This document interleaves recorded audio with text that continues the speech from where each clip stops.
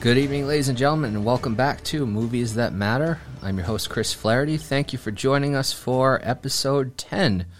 And my guest today is James Hurley. James, how are you? Hello. I'm doing all right. Happy to be here. I'm happy you're here. I'm glad we finally got you on the podcast because I just said to Varys the last time when they were on for Spider-Verse, I remember telling both of you about this, the idea for this podcast, and you both just kind of went like, you just raised your hands. Yeah. Oh, yeah. I think I was like, theoretically, guess zero in terms of like, you asked Varys and I at like pretty much the exact same time, and we both volunteered. But then I am a very busy person.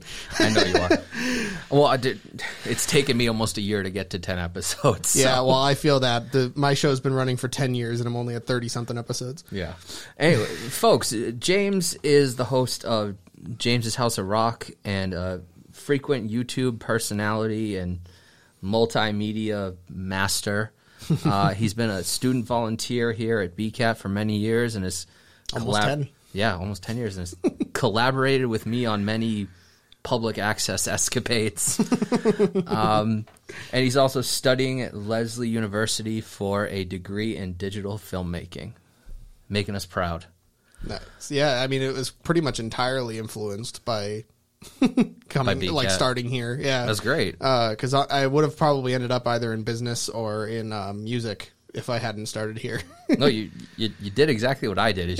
You came here and then you decided I'll make a career out of this. Oh yeah. So and here you are. And here I am, full circle. All right, let's talk about the movie that matters today. Begin Again from 2013, written and directed by Micheal Carney, starring Keira Knightley, Mark Ruffalo, and James Corden. You didn't warn me that James Corden was in this movie. So thankfully, this is like pre-annoying James Corden. True. This is very early on James Corden. Yeah, and then Adam Levine. I was surprised. Yeah, he's a weird outlier in this film in terms of like the rest of them are like pretty much on the same kind of like celebrity status, if you will, especially at the time, and then just Adam Levine. It's like way higher up. First, last, and only acting role, right? I'm not really sure if it's his only, but yeah, it's gonna be one of his first. All right. Yeah. Well, you don't see him very often. He did okay. Yeah, he did pretty good. Thankfully, he's only in like I think 6 or 7 minutes of the film in total. Probably total. Anyway, Begin Again. In your own words, can you tell us what the film is about? Yeah. So, rundown producer or record producer Dan, played by Mark Ruffalo, hears a singer perform a song played by Keira Knightley while he's at a bar, and the two hit it off and decide that they want to record like an album together. Keira Knightley's character Greta is there because she was brought there by her ex-boyfriend, who has now become a rock star and has cheated on her, and that's where she ended up in this bar from. So after an unsuccessful attempt to get signed to Dan's old record label, they decide to record an outdoor album where they record different places around New York instead of like a standard studio. And hilarity ensues, if you will. Now, this is a first for the podcast because for the first time, a guest has introduced me to a movie. I've never seen this movie until you said you wanted to do it. Not many people have. I know. And I think they should. I think it's a very good movie. I do very thoroughly enjoy this film. I have probably, on an actual realistic level, I have probably seen this movie about 30 times. Wow.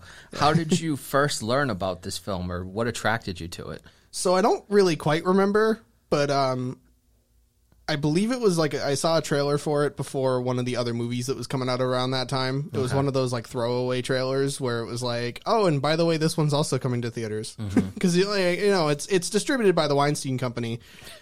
Where we won't get into that. Doesn't exist anymore. But, yeah, it was still considered like one of those like lower budget indie kind of things. Right. So it was one of those like last roll trailers. It's like when like a movie pops on DVD, they just throw like 10 trailers on before you hit the menu, and it's just like trailer number 9. Okay. Yeah, exactly.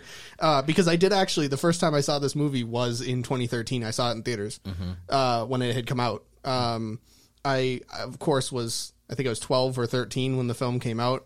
You know, I can go by the year.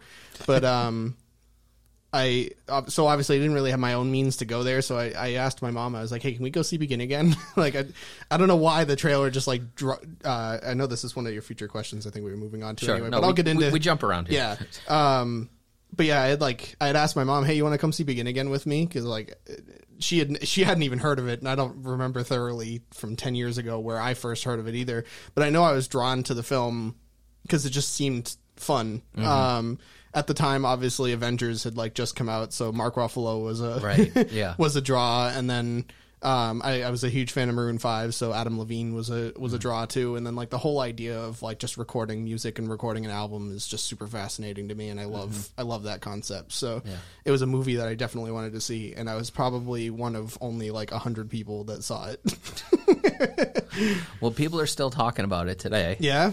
Well, I haven't done too much modern. Oh yeah, that's fair. Yeah. So what stuck out with you in that first viewing? What's really funny is that nothing really stuck out to me on the first viewing when we saw it in theaters. It was one of those things where like, oh, that was a fantastic film, and then I'd kind of forgotten about it. Shortly after that, it was actually a couple years later when I was browsing like the on-demand services of the premium channels we had on our cable package, and it came up because it's a Starz distributed film, so Starz had it on their on demand, and I was like, oh, this was a pretty good movie. I wanna watch this again. And then I think by that point I had started JHR. I had started going back into music production, and like I had gone into this whole creative world by then, because you got to remember in 2013 I was only a year in here. So I hadn't really fully immersed myself yet. So I think that whole like creative aspect of it, and like the inspiration of like making an album and like sticking it to the record label or whatever, and like the whole redemption arc of Dan and Greta really stuck out to me at the time as like a blossoming creator, if you will.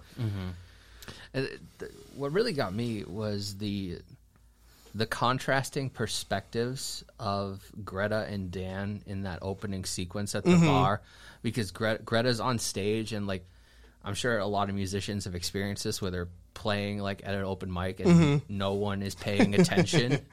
So it's just like a lot of noise. But then we see Dan's perspective, and he is just, because he has the ears for it, he's lasered in, and then he's envisioning like the violins. I love that scene. That was amazing. Yeah, I love that scene so much, where he's like building on the song in his head, and all the instruments are moving by themselves. I have to wonder if that was CGI, or, knowing the budget of this film, it was probably guys in like green morph suits that they were playing the instruments, and then they green screened them out or chroma keyed them out. Yeah, Now I need to see behind the scenes footage. I need to see like green men. My Blu-ray might have behind the scenes. I'll take a look. No, you said you saw this with your mom. Is this a significant movie for the both of you? Have you watched it a lot with her? Or? No, mostly any post viewings have always pretty much just been me.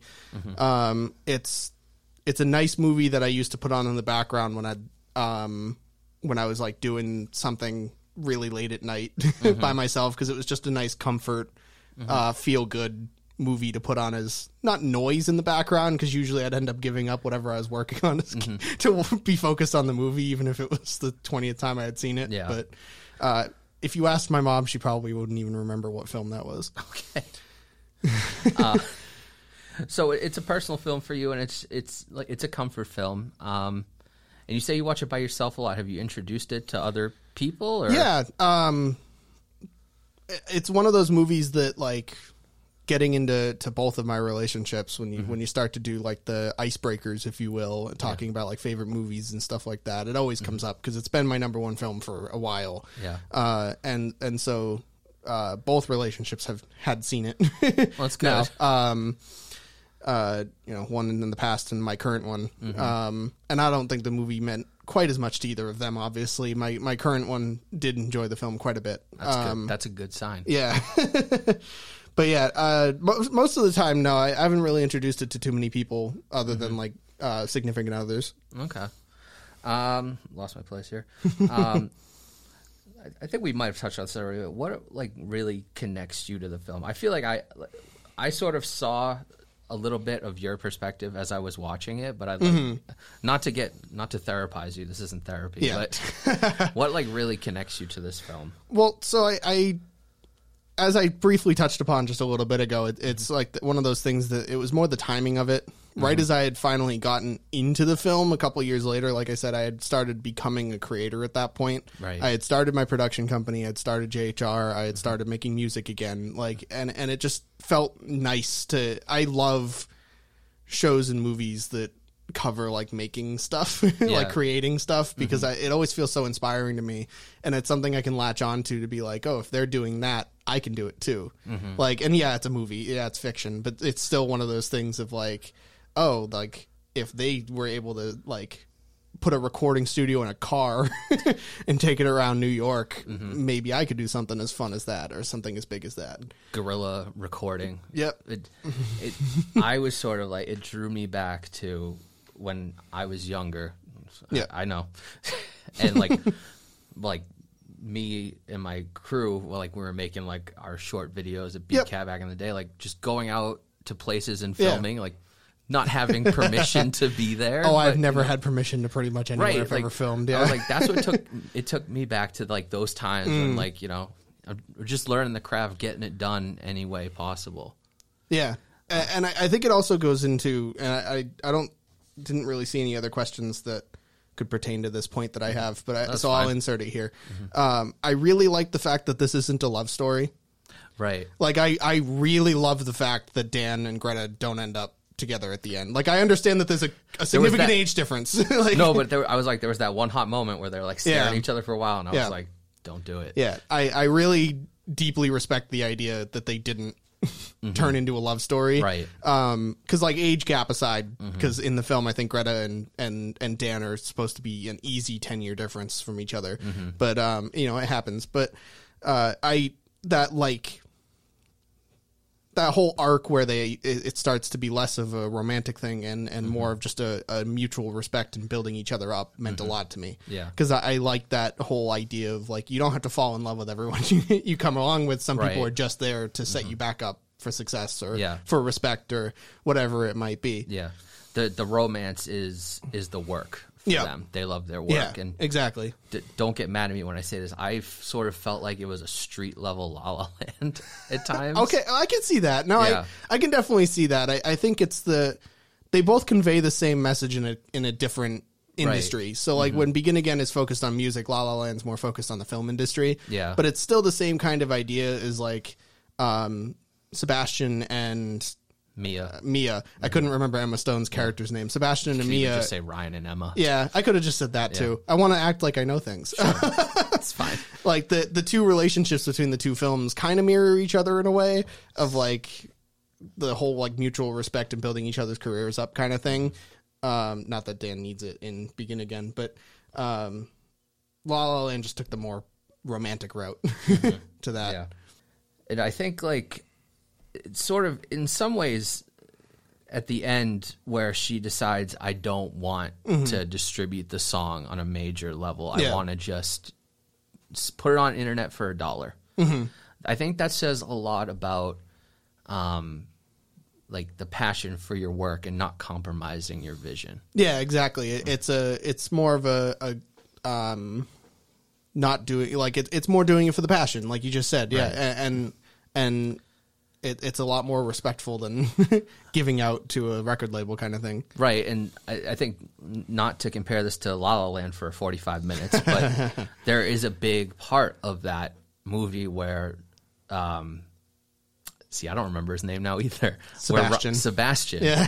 He joins up with John Legend's band. Yep.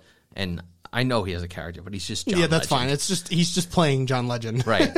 And like he's not playing the music that he typically likes. Yeah. He's sacrificed his passion for seed money. For seed, yeah. Really. So I think this film says a lot about staying true to who you are and staying true to your work and your passions and stuff. And I think the film conveys that through the different career paths that Dave, Adam Levine's character, and Greta take on their respective journeys, because they both essentially have the same journey, but they go completely different ways, and it kind of shows how the same path can either corrupt or right or grow not grow, but you know what I mean. Like, well, at the start, like Dan is like shooting down this audio commentary track of an album, which, yeah, I get it. Yeah, that doesn't make sense at all.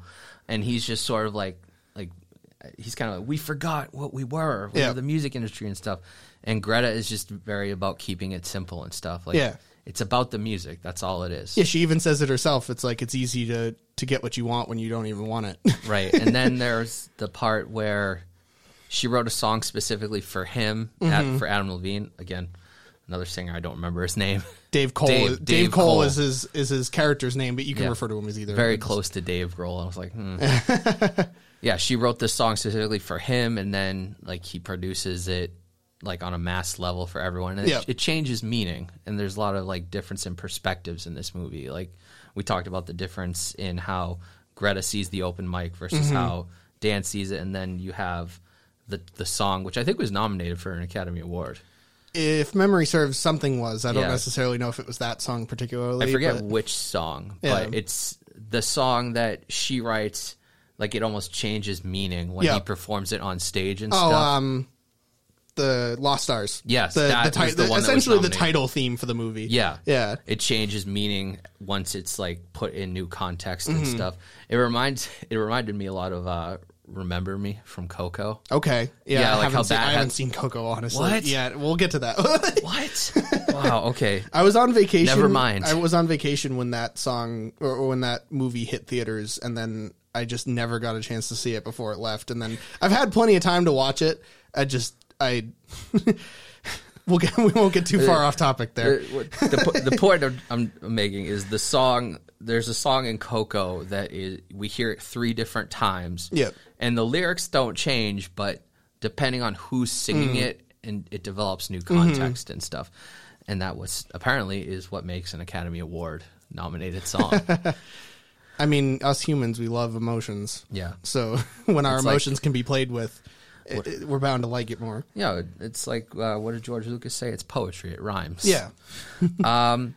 So you're a big music guy, and obviously you're a content creator. You're studying film and stuff.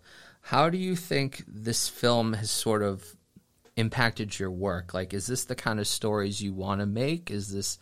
Or do you think like this film has sort of inspired you to make stories like it? Or yeah, I mean, if we want to talk about changing perspectives, I feel like every time I watch this movie, it means a little bit something different to me. Okay. Because as I progressed my studies and as I went into film and everything, because obviously when I watched this movie to begin with back in 2013, I was just getting into television and filmmaking. I was dead set on music before joining here at BCAT in 2012.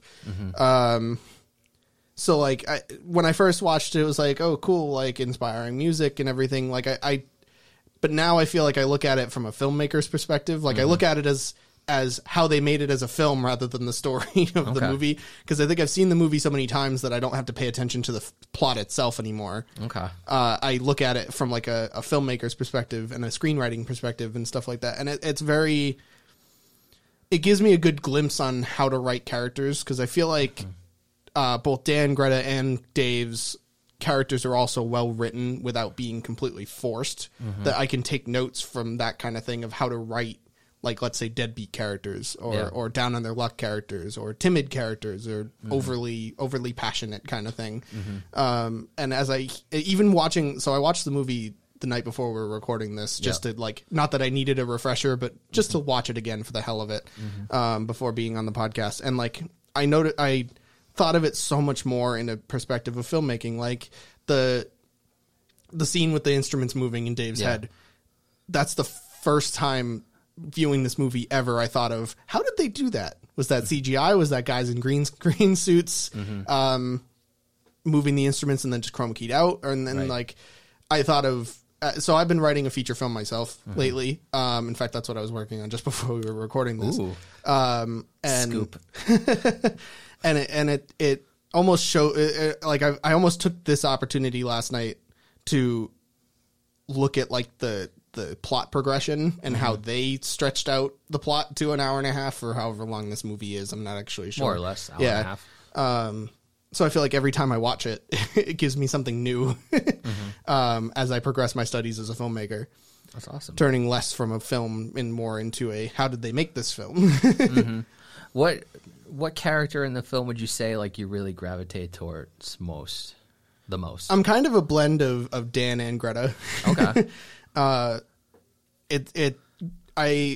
take Greta's like shyness and passion and well, I guess shyness isn't quite the right word, but like as much as I am on camera constantly, I don't like being on camera.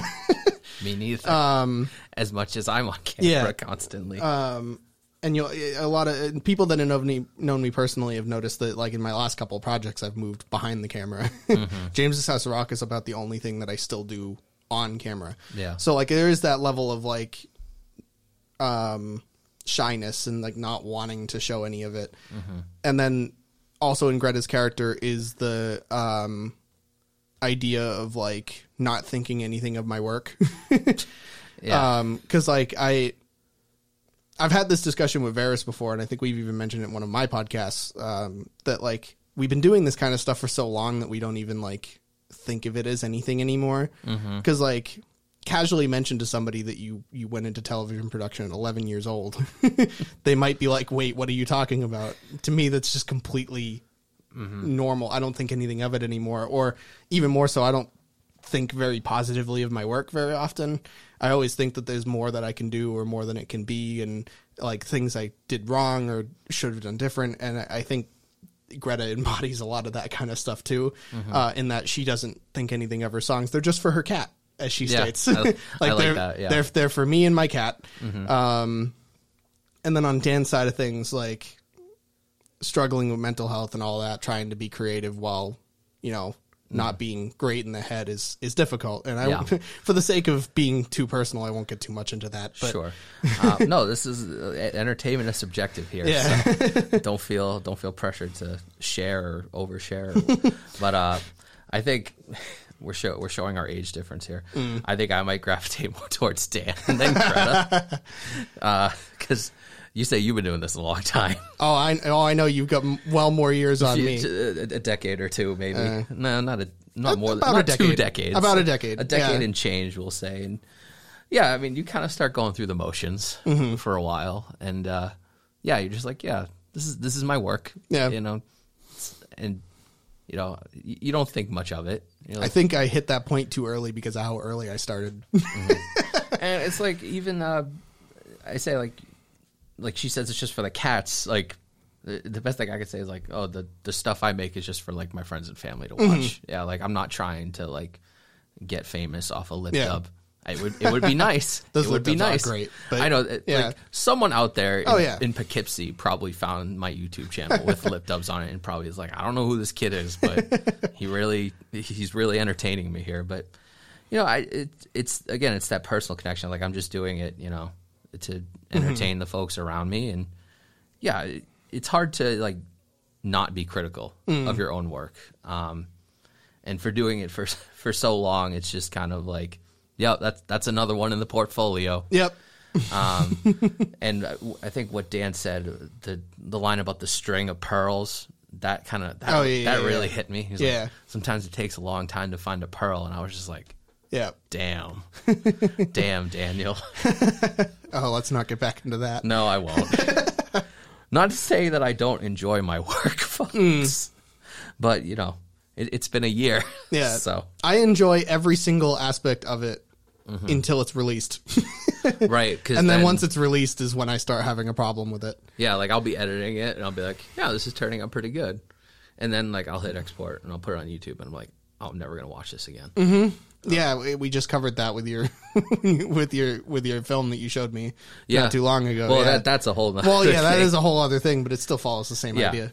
But like I can't watch myself on camera. Like editing, like let's say the Burlington town tree lighting. Yeah, that's torture. That is torture for me. Yeah, I think it's the same with me with JHR now, and to the point where I've made so many of the JHR assets stock, if you will, that I don't even have to watch myself most of the time. I just have to find the important parts in the episode to edit the other things in. Yeah. And that's it. And funny enough, like editing, like the tree lighting is hard, Mm-hmm. but a lip dub, no problem. Well, because maybe it's because it's not your voice. Well, and that like my workshop is like that's not me. That's your character within your group hug universe. Yeah, that's a weird like that's something that just comes out of me every few months. We got way off that's topic. all right though. That's the whole point of of podcasts like this. Let's talk about the music because it's a musical. What about the music really attracts you in this film? Attracts you to this film. Yeah. I just love the I guess grassroots is the best way to put it. Grassroots way of doing these songs. Like, my one unfortunate thing with this film, and I understand why they couldn't have, is on the soundtrack on like Spotify or the CD you can buy. It's not the outdoor mixes. It's because like studio recordings, which obviously they couldn't have actually. Actually, one of the songs, the song that they do on the rooftop, where Haley Steinfeld joins in with the guitar, there is the rooftop mix on the soundtrack for that. But the rest of the songs are like studio recordings, and I almost feel like they lose a bit of their charm through the studio recordings. But yeah, I can see that. But at the same time, like if you heard the actual outside ones, I'm sure it's terrible. Yeah, I'm sure it's absolutely terrible. But they made a lot of money off that album. Yeah, so in the movie, 10,000 overnight. That's quite a bit. Yeah. I mean, when you have CeeLo Green or whatever his character in the movie was. Another odd inclusion in this movie. What's really funny is you can pretty much tell that CeeLo Green even doesn't want to associate with this film again, because no one wants to associate with CeeLo Green anymore. All of his songs on the soundtrack are off the Spotify version.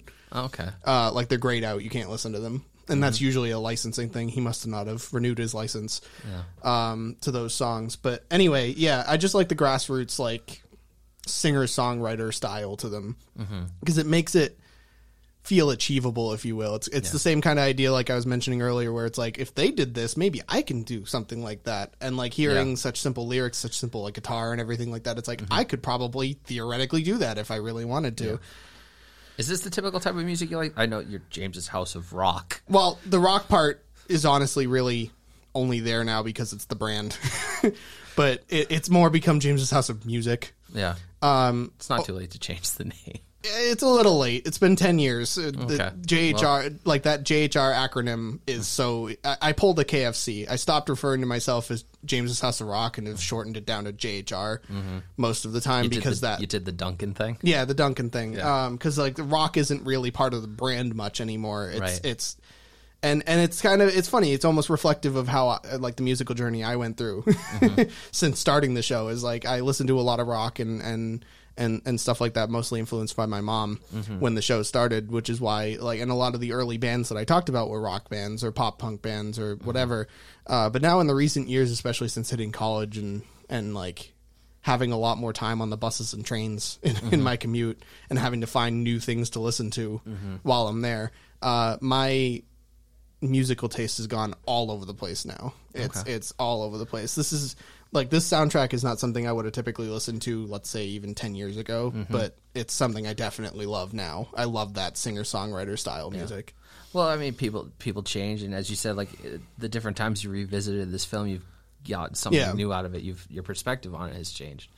But you nailed the core value of like getting out there and getting your work done. Yeah. No matter like, if you got to pay some kids $5 to just be quiet for half an hour while you record in an alley. Yeah. It's like the whole staying true to your passion and like keeping the drive. And that's what I saw a lot of you in the film when I was watching it. And I was like, this is James. That. James gets his stuff done like, no matter what. And honestly, I think it's a good message for all young creators like you to like do the work. You know, just find a way to do it. And it'll be hard. There'll be setbacks, but you can find a way. And the path to success is not straight line. Oh, absolutely not. Absolutely not. Like, it's not a singular straight path by any means. Oh, no. And I think the film definitely like nails that in, which is like, I'm going to release this online for $1 and then blows up. Well, yeah, because it's better to just get $1 out of it than... $1 out of it and just have it be the dollar than losing $9 to a corporation that doesn't need it. And this film's kind of got a good reflection of the change of time of like how, like, I think maybe back in 2013 when social media wasn't as big as it is now. Yeah, Facebook would have like just hit big, and I don't think Spotify would have been anywhere near. If you just say where Facebook just hit big in 2013. Well, 2011, 2012 is when I started, like when it started hitting my age at least. Okay. I know that it was like an older generation before that. Yeah. but ouch. That's yeah. But it's so much easier to get famous now. You think like with like TikTok and Instagram, yeah, you know how YouTube weird and this Twitter. movie probably would have been if it was framed in nowadays with all the different music distribution platforms and stuff. All what's his name would have had to do was just put a TikTok of her up online, and she would have blown up. Oh yeah, yeah. So like, it's definitely a nice. I don't even know what I'm going to say here. It's interesting how things have changed, like getting your work out there and achieving success and achieving fame. I thought it was even really funny in the last couple viewings. I've noticed this, how, like, obviously Dan is an old-fashioned kind of person in terms of he sticks to his old core values, if you will. Yeah. But the whole idea of the headphone splitter is kind of funny to me in today's light. Like, I love that. Yeah, that's one of my favorite scenes in the whole film. Honestly, is the scene where they're walking around New York with the music playing. But nowadays, it's like, oh, let me give me my other Bluetooth earbud. Like, you could split them up. It's so nice. It's so nice. It's a nice scene. I love that. Scene. The sentimental value of it's amazing, which is where I like that they didn't take that in a romantic way, and it was still just a respect of the other person kind of thing. Kind of reminded me of Baby Driver, but I don't think he used a splitter in Baby Driver. I think they just shared one earbud. We've talked about that scene. What other scenes really stick out to you in the film? I really like the scene on the rooftop when they first bring Violet, right? Is his daughter Haley Steinfeld Violet, up to the roof, and like at first she's very hesitant to join in, and then her guitar gets even louder and louder until she's a full part of the band. And then like the dude in the window is like, I'm gonna call the cops. He's like, 3 more minutes, and it's like it would have experienced that, James. Not while filming, but I have. Yeah, I have. Did you ever see the original lip dub in the parking garage? Yep. Kesha? Yeah, I think I have. Cop showed up. Oh, nice. Yeah, I've had people concerned about my well-being, but well, we said like, oh, we're just doing a school project, and he's like, all right, just clean up when you're done. Yeah, because there was one thing I shot up at a playground, and it required the character to scream at one point, and that didn't cause a disturbance at all. Oh well, I mean, it was already a playground full of kids and parents. We were just like off to the side. We were stupid like 12-year-olds at this point. I think I've seen that one. He might have. Actually, I don't even think we were 12. I think we were like 14 or 15. Was it part of the movie Making Kids festival? No, not Destroying the Stars. This was a couple years after Destroying the Stars. This was called Bucket Night. Right. Destroying the Stars was filmed in a relatively empty Simon's Park. Gotcha. At the time. No, Bucket Night, you can even hear, because I couldn't cleanly cut it off in the editing, you can briefly hear a woman off to the side go, everything all right over there? Wow. Any other scenes that really stick out? I like the characterization in the very beginning opening scene of Dan, where he wakes up, goes out to the balcony in his underwear, smokes a cigarette, and then goes back to bed, and just has like the dirtiest feet in existence. And I feel like it's just like the absolute perfect introduction to his character, and one of the perfect intros to a movie like that. I know. I did like his he's sampling everybody's demos in the car. And he's just dumping them out of the window. Yeah, honestly, there isn't really a lot of scenes in this movie that aren't good. No. Like I do think that one with on the roof and like Violet, like encouraging Violet to play, I think that speaks a lot to a lot of a theme in the film, which is like just giving a creator a chance, you know? Which I always love the irony of that scene, considering Haley Steinfeld is a successful musician. And, right. And even was when this movie was filmed. I know, we forget she's a singer. Yeah. She does so much acting now. I did want to talk about the there's two scenes with Adam Levine. Okay. And it's the breakup scene with Greta and Dave, which I thought was amazing. Like, he's like, oh, I thought of this new song for you. And because music is so personal to her, she knew something. She knew right away, yeah, that was great. Like, I had to rewind it because I'm like, wait, what just happened? Yeah. The first time I ever watched it outside of the movie theater, it was the same way. It was like, wait, I didn't fully grasp what was happening in the scene at first. I was like, wait, what was wrong with that song?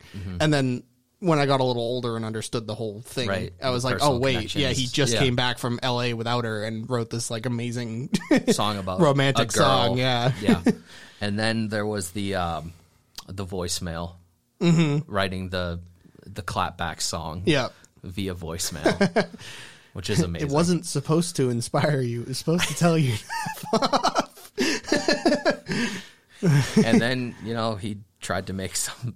That wasn't Lost Stars, was it? No, it was not Lost Stars. Lost Stars was one of the first songs the two of them record before they go to New York kind of thing. Yeah. And then, like, I just enjoyed, like, the whole sequence of them, like, going out into the city and, like, guerrilla album recording. Oh, I love that. Yeah. That spoke to me. Harken back to my younger days. That's still me now because I have no budget. I don't have any budget either. I say I work at BCAP sometimes. That doesn't even help. It is nice to have the studio here. Yes, exactly. Lost my place here. We talked about that. Any favorite fun facts about the film you can share with us? Yeah, so there's actually a couple. The biggest one that I thought was really cool to know when I first learned about it is the apartment that the record label buys Greta and Dave when they first arrived to New York. Yeah, that's Adam Levine's real life. Oh, really? New York apartment. Yeah, it's not his main house. It's just one of like his summer homes, if you will. Okay. But yeah, it's his actual apartment. They saved some money with that one. I would assume that was probably the reason. Yeah. But just to know that that's the house he lives in is insane, or one of the houses he lives in is insane. The kid that asks for Dan to give them cigarettes in the alley is Mark Ruffalo's son. That. Another Avenger kid cameoing in a movie. Yeah, I find really funny. And then the first album that Dave Cole produces when they're in New York, I think it's called like Jane's Songs or something along those lines, but I don't remember the exact wording that the movie uses, but it's a reference to Maroon 5's first album, Songs About Jane. Oh, wow, I did not pick up on that. No, I honestly didn't until I was reading, and this was years ago, I was reading the trivia page on IMDb, and it mentioned that. And then the next time I viewed the movie, I noticed when they hold up the CD, you can see it. But yeah, it's Jane's Songs or something along those lines, so it's a reference to songs about Jane. Shows how much I know about Maroon 5. Yeah, I'm a big Maroon 5 fan. I really like a lot of their songs. Older Maroon 5 fan. Yeah. I haven't liked their last couple albums, but and then the final one that isn't really a fun fact, but it's something worth mentioning with the film is that the director and writer of this film John Carney, has largely disowned this film and no longer which I don't understand acknowledges or likes it. It was his first foray into Hollywood. Okay. And like big time Hollywood, because all the films that he had done before that were like shoestring indie films kind of thing, shoestring budget indie films.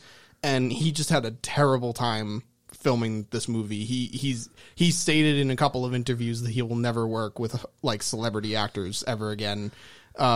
Because he noted specifically Keira Knightley was just a nightmare to work with, who needed to, and I remember reading all this, needed to have an entourage with her on set, like pretty much all the time, which drove production time like to go up a bunch. And he just didn't like studio interference and stuff like that. He preferred to work on his own accord. It's kind of ironic when you consider the trajectory of the plot in this film. Yeah, right? Yeah. And it's funny because now that you remind me, he doesn't do Hollywood stuff anymore. He did Sing Street. Yeah, not that he necessarily won't work in Hollywood ever again. It's that he won't work with like celebrity actors ever again. Like, and he'd prefer not to work in Hollywood, but that's kind of what you have to do if you're going to make money off this stuff. And Sing Street's another indie film that I haven't seen yet. Yeah, it's ironic that 3 movies in a row are all music related. Yeah. Hey, some people have a style. and they have their tropes. I'm sure you know, like we all have our patterns. Yeah, I remember specifically in college, I was telling one of my friends I was writing a script that was like I was trying my hand at a romantic comedy, and my friend was like, "It's not a sci-fi film," and I was like, "Yeah, you know what?" We all have our tropes, but it's good to branch out and try some stuff sometimes. I thought it was interesting. What was I gonna say? This film it premiered at Sundance. Did it? Yeah. I don't think that's a fact I even knew. Yeah. Well, it makes sense to me because the Weinsteins were like I want to say the hound dogs of Sundance. That's not even a metaphor that people use. No. I just made that up. Hey, I think it gets the point across, though. Well, yeah, they would literally go to Sundance and scoop everything up. So I can totally understand John Carney's hesitation to ever do Hollywood again. Especially working with people like the Weinstein brothers. But even, like, again, speaking of, like, Sundance, like, that's a lot of guerrilla filmmaking. That's like a lot of independent funding, just making it work however you can. And then Sundance is like the king of indie film festivals. Right. Like it's the final boss before you get to actual Hollywood. Exactly. Yeah. I went to Sundance twice, and some of the movies that I saw I've never heard of again. And some have branched out. But yeah, it's a lot of touch and go. I've always wanted to go to Sundance. It's fun. It's cold. Yeah, where is it held usually? Park City in Utah. Oh, in Utah. Okay, what a weird place to hold such an important film festival. It's probably the only important thing to ever happen in Utah. Well, Robert Redford, I don't know if he's the one who started it. I don't know if he lives out there. It's possible. This is me not remembering anything about my senior seminar. Yeah. But I definitely recommend going at least once in your life. I'd love to. There's Q&As after every film. You see random celebrities walking the street. Nice. I saw Danny McBride. Nice. I saw Josh Gad before he blew up. Cool. And I was the only one that knew who he was. What did you know him from? Well, it was a sitcom called Back to You. It aired on Fox. No, it was a casualty of the writer's strike in 2007. But it starred Kelsey Grammer and Patricia Heaton. Okay. They were two like very famous co-anchors on a morning news show. Okay. And they had a kid like in secret. Yep. And so like it was the whole navigating working while trying to like secretly like parent this kid together. That's pretty cool. And Josh Gad was like the weatherman. No, he was like the intern producer or something. Yeah, I feel like that's the kind of role for him. When you said weatherman, I was like, I don't think that's a Josh Gad role. And Ty Burrell was on it too. Okay. This is all before Modern Family. Anyway, that's a random tangent. And you remember the show Entourage? Yeah. The lead actor who played Vinny Chase snubbed me. Okay. Yeah. Nice. I'm not like calling him out or anything. Yeah. But yeah. Sundance, great time. Sundance, yeah. What do you think allows audiences to connect with this film? I know it's probably not a film a lot of people have heard of. I hadn't heard about it until you brought it to me, but what do you think allows viewers to connect with it? I think it's just such the well-written characters. Like all of the main characters and all of even the secondary and tertiary characters are so well-written that I think it's easy to find something you relate to in every character because they each embody stereotypes without feeling like a stereotype, if you will. Yeah, and it's not just musicians; it's filmmakers, it's artists, it's entertainers, it's anybody trying to make a name for themselves, get their work out and stuff. To the people that do know this film, what do you think allows it to stand the test of time? I think it's just like it. Even if it was 2013 before like streaming services were huge and social media was huge and everything like that, I feel like it's still a story a lot of people can relate to, even with modern technology. Because, like, there's always going to be people trying to make it, or there's always going to be people trying to not work with corporations, right? Yeah. Or work with record labels, or wanting to do stuff like go out and film in a field, or go out and record in the middle of a city, or something like that. And I think regardless of any technology or any any assumed ease of making it nowadays. There's still a bit of that story that can relate to anyone. Yeah, absolutely. Would you consider it a modern classic? No. Okay. Moving on. It's one of those films that I kind of wish was, or like I think should be, because of its timeless nature of its story and its characters, but it's definitely a movie that was forgotten by time. All right. Well, that leads me into my second to last question. Why do you think people should see Begin Again? Again, it goes back, like I just said, it's a timeless story with timeless characters. They're all embody stereotypes without feeling like a stereotype, and there's something in it for everyone. Mm-hmm. If you are in the creative field, you should watch this movie because it's such a feel-good, inspiring kind of thing. Mm-hmm. Yeah, not everyone can be Dan and Greta, but it gives you hope. I mean, everyone can try to be Dan and Greta, even if you're not specifically. Just try. Just do. Just make something. Just don't do anything illegal. That's very important to note.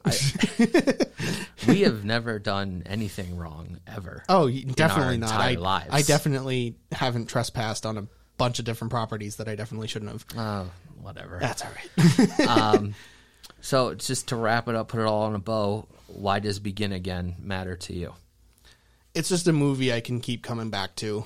It's that movie that, even though I've watched the plot or watched the movie 30-something times and know the plot and probably could recite most of the dialogue to you at this point, there's still something in it every time. Like I mentioned, every time I watch it, there's something different I notice, and something more, and it all goes within the context of where I am in life when I watch it again. Yeah. And that's why it matters to me. Is it's just a nice movie that I can put on every now and again to feel good about myself and feel inspired for a little bit. It's like a little time capsule for you, like these movies that we revisit year after years, and how like they hold a mirror up to us in a way, sort of see like how we've changed and stuff. Definitely, how we've grown and how we haven't grown. Some of us are in our 30s still making lip dubs. Hey, there's nothing wrong with that. There's not. Well, James, this was great. Yeah, absolutely. I'm glad I could finally get you on the show. I'm happy. I'm happy to be here. I'm happy that I could actually finally fulfill my promise that I wanted to be a guest on this show. And I know you'll probably be back at some point. Oh, absolutely. I know you and I can talk about any manner of movies. Oh yeah, there's another really not as obscure as Begin Again film that I'd like to talk about at some point. Now You See Me. Oh yeah, that magician heist movie. We've talked about this. Yeah. That's another one nobody really remembers, and ironically enough, another one with Mark Ruffalo in it. Yeah. Are you a big Mark Ruffalo fan? He just happens to be in every film that I like. Okay, fair enough. He's good. He's bad. It depends on the role he's in. Wow, we've covered everything from Sundance to canceled Fox sitcoms today to. Well, when you have a runtime of an hour, it's down. That's true. It's bound to happen. Yeah. But I'm very thankful that you've introduced me to a new film, because I think there are a lot of films like this that don't get the attention of major blockbusters. Oh, yeah, definitely. But are definitely worthy of the attention. And that's also kind of a lot about what Begin Again is giving attention to the girl on the open mic who isn't really getting a lot of attention from the crowd. But then, again, another La La Land reference, someone in the crowd just hears you, and then, I also think, and I don't want to run our time too far over here. I think we're good. Yeah. I also think it's just important to remember movies like these, because Begin Again came out just before Hollywood shifted a little bit to focus less on like smaller, like maybe chance movies, if you will, to just exclusively blockbusters.